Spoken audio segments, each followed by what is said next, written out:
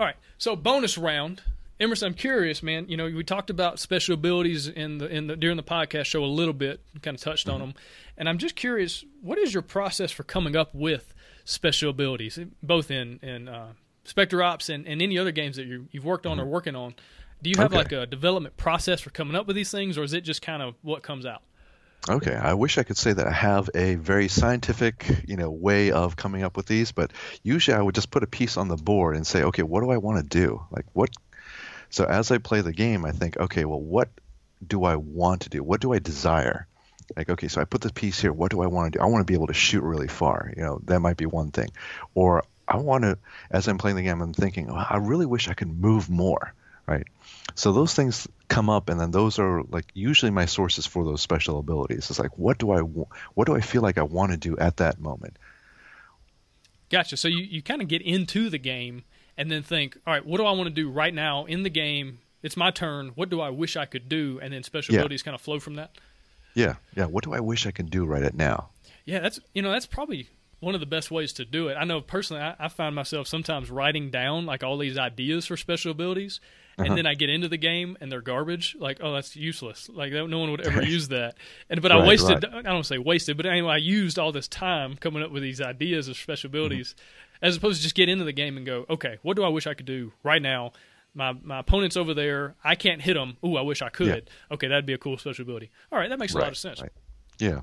Now, a lot of times they end up being overpowered, though, because when you wish for things, they tend to be a little bit more, unbalanced. So at that point, then you kind of have to like scale them down and then try to balance it from that point. Right. So if you're thinking, okay, I wish I could kill my opponent in one move and win the game, maybe you need to scale it back just a little bit. Yeah, just a tad. Yeah, and that's where the playtesting comes in and figuring out what works. Are there any special abilities that you just love that you're like, I love this idea, I love the way this works, I'm going to try to do this all the time?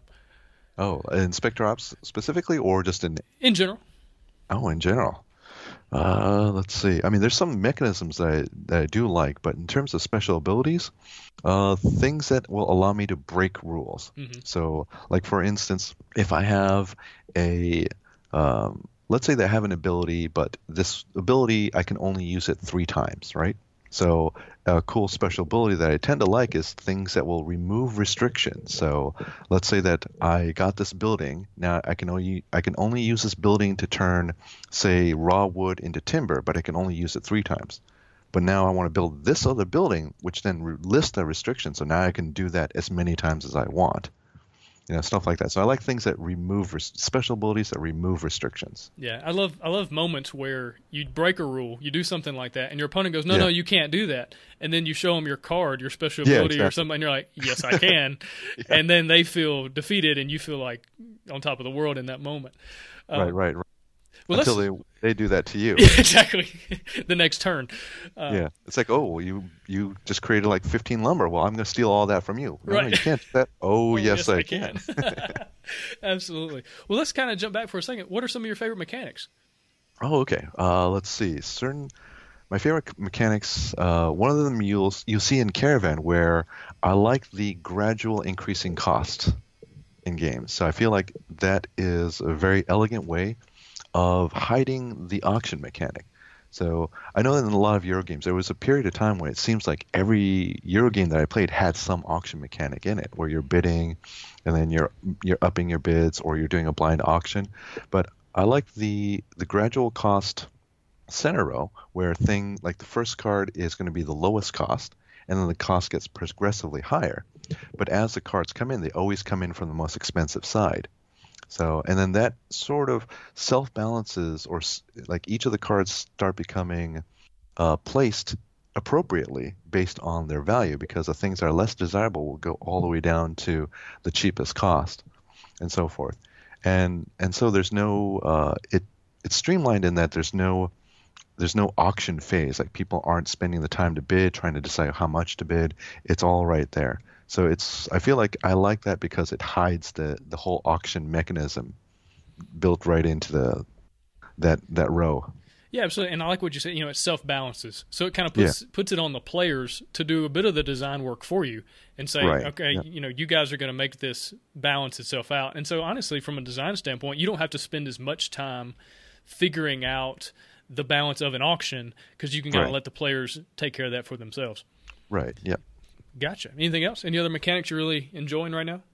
Well, I'm always a fan of trader mechanics. If I can fit a trader in there, I will always try to do it. The next best thing is hidden rolls. I'm a sucker for hidden rolls. Gotcha. So Caravan, there's a trader mechanic. There's one guy. I who wish only if I could. I couldn't figure out a way to squeeze in a trader in that. Yeah, if you can put a trader in a Euro game, like a very obvious, not like a Euro hybrid, but like a straight up Right. Euro trading in the Mediterranean.